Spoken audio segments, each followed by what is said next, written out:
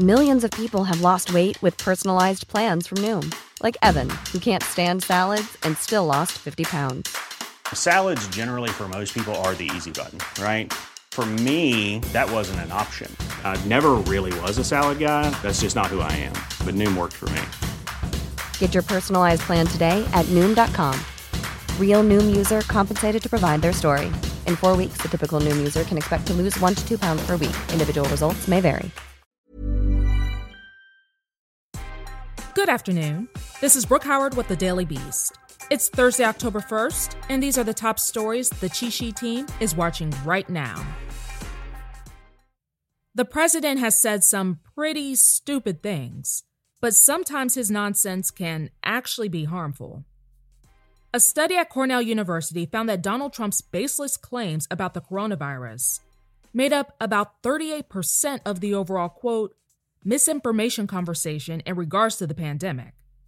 That means that Trump is the largest single source of falsehoods when it comes to COVID-19.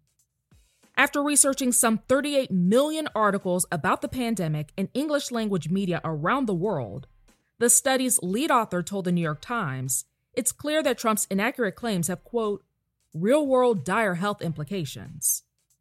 Along those lines, Facebook has removed a Trump campaign ad that made the baseless assertion that offering sanctuary to refugees would expose more Americans to COVID-19. The fear-mongering ad showed Joe Biden faded in a blood-red filter, talking about the border and asylum seekers. It went on to claim, again without producing any evidence, that his policies would increase the number of refugees from Syria, Somalia, and Yemen by, quote, 700% while flashing the words, terror hotspots. The ads were reportedly seen by hundreds of thousands of people before Facebook took any action. Can you believe this? The Trump administration reportedly instructed federal law enforcement to go easy on Kyle Rittenhouse when speaking publicly about his case. The 17-year-old was charged with fatally shooting 2 demonstrators who gathered in Kenosha, Wisconsin, to protest the shooting of Jacob Blake, a black man, by local police in August. In internal documents obtained by NBC News, the Department of Homeland Security allegedly told officials to note that Rittenhouse, who was white, quote, took his rifle to the scene of the rioting to help defend small business owners. It also said that he was, quote, chased and attacked by rioters before allegedly shooting 3 of them.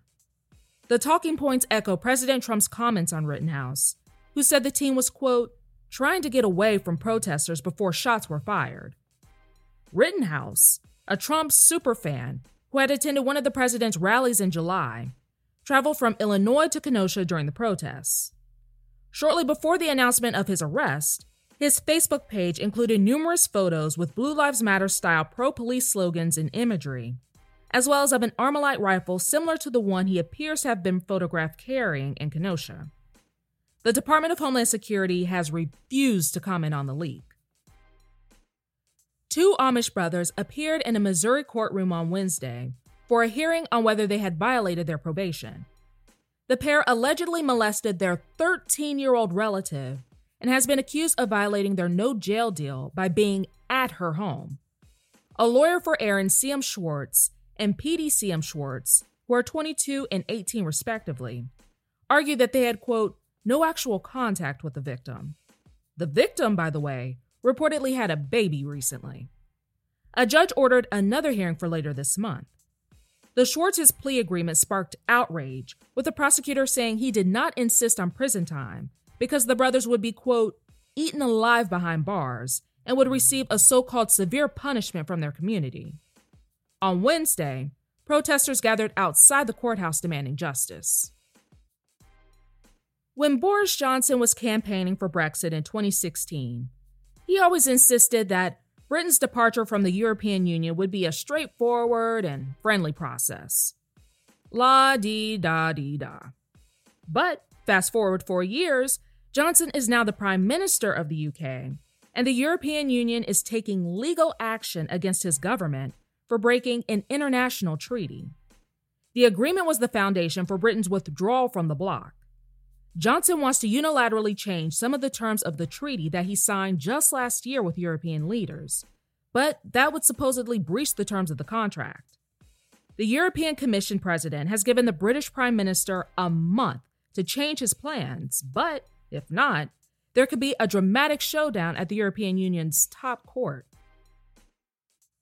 Funny timing. Just weeks from Election Day, the Trump administration is reportedly sending out millions of boxes of food to needy families, with a letter from President Trump taking undue credit for the program. For months, the Agricultural Department's Farmers to Families Food Box program has been sending out surplus food to families. But last week, the USDA reportedly began requiring that Trump-branded letters be added to every single box. The letter reads, quote, "As part of our response to coronavirus, I prioritize sending nutritious food from our farmers to families in need throughout America. Some organizations are now refusing to distribute the boxes through fear of appearing to endorse Trump ahead of Election Day." Yikes. The Los Angeles Lakers grabbed a 116-98 victory over the Miami Heat in Game 1 of the NBA Finals on Wednesday night. Anthony Davis and LeBron James dominated play for the Lakers. Davis netted 34 points, 9 rebounds, 5 assists, and 3 blocks, while James scored 25 points and delivered 13 rebounds and 9 assists. According to USA Today, Miami coach Eric Spoelstra said after the game, quote, "The Lakers set the tenor, the tone, the force, the physicality for the majority of the game, and they just took control and we were not able to get it back. Game 2 will go ahead Friday night." That's all for today. Check back every weekday morning and afternoon for more of the news you need to know. Find us wherever you listen to podcasts.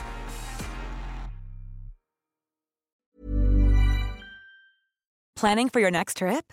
Elevate your travel style with Quince. Quince has all the jet-setting essentials you'll want for your next getaway, like European linen, premium luggage options, buttery soft Italian leather bags, and so much more. And is all priced at 50 to 80% less than similar brands. Plus, Quince only works with factories that use safe and ethical manufacturing practices. Pack your bags with high-quality essentials you'll be wearing for vacations to come with Quince. Go to quince.com/pack for free shipping and 365-day returns.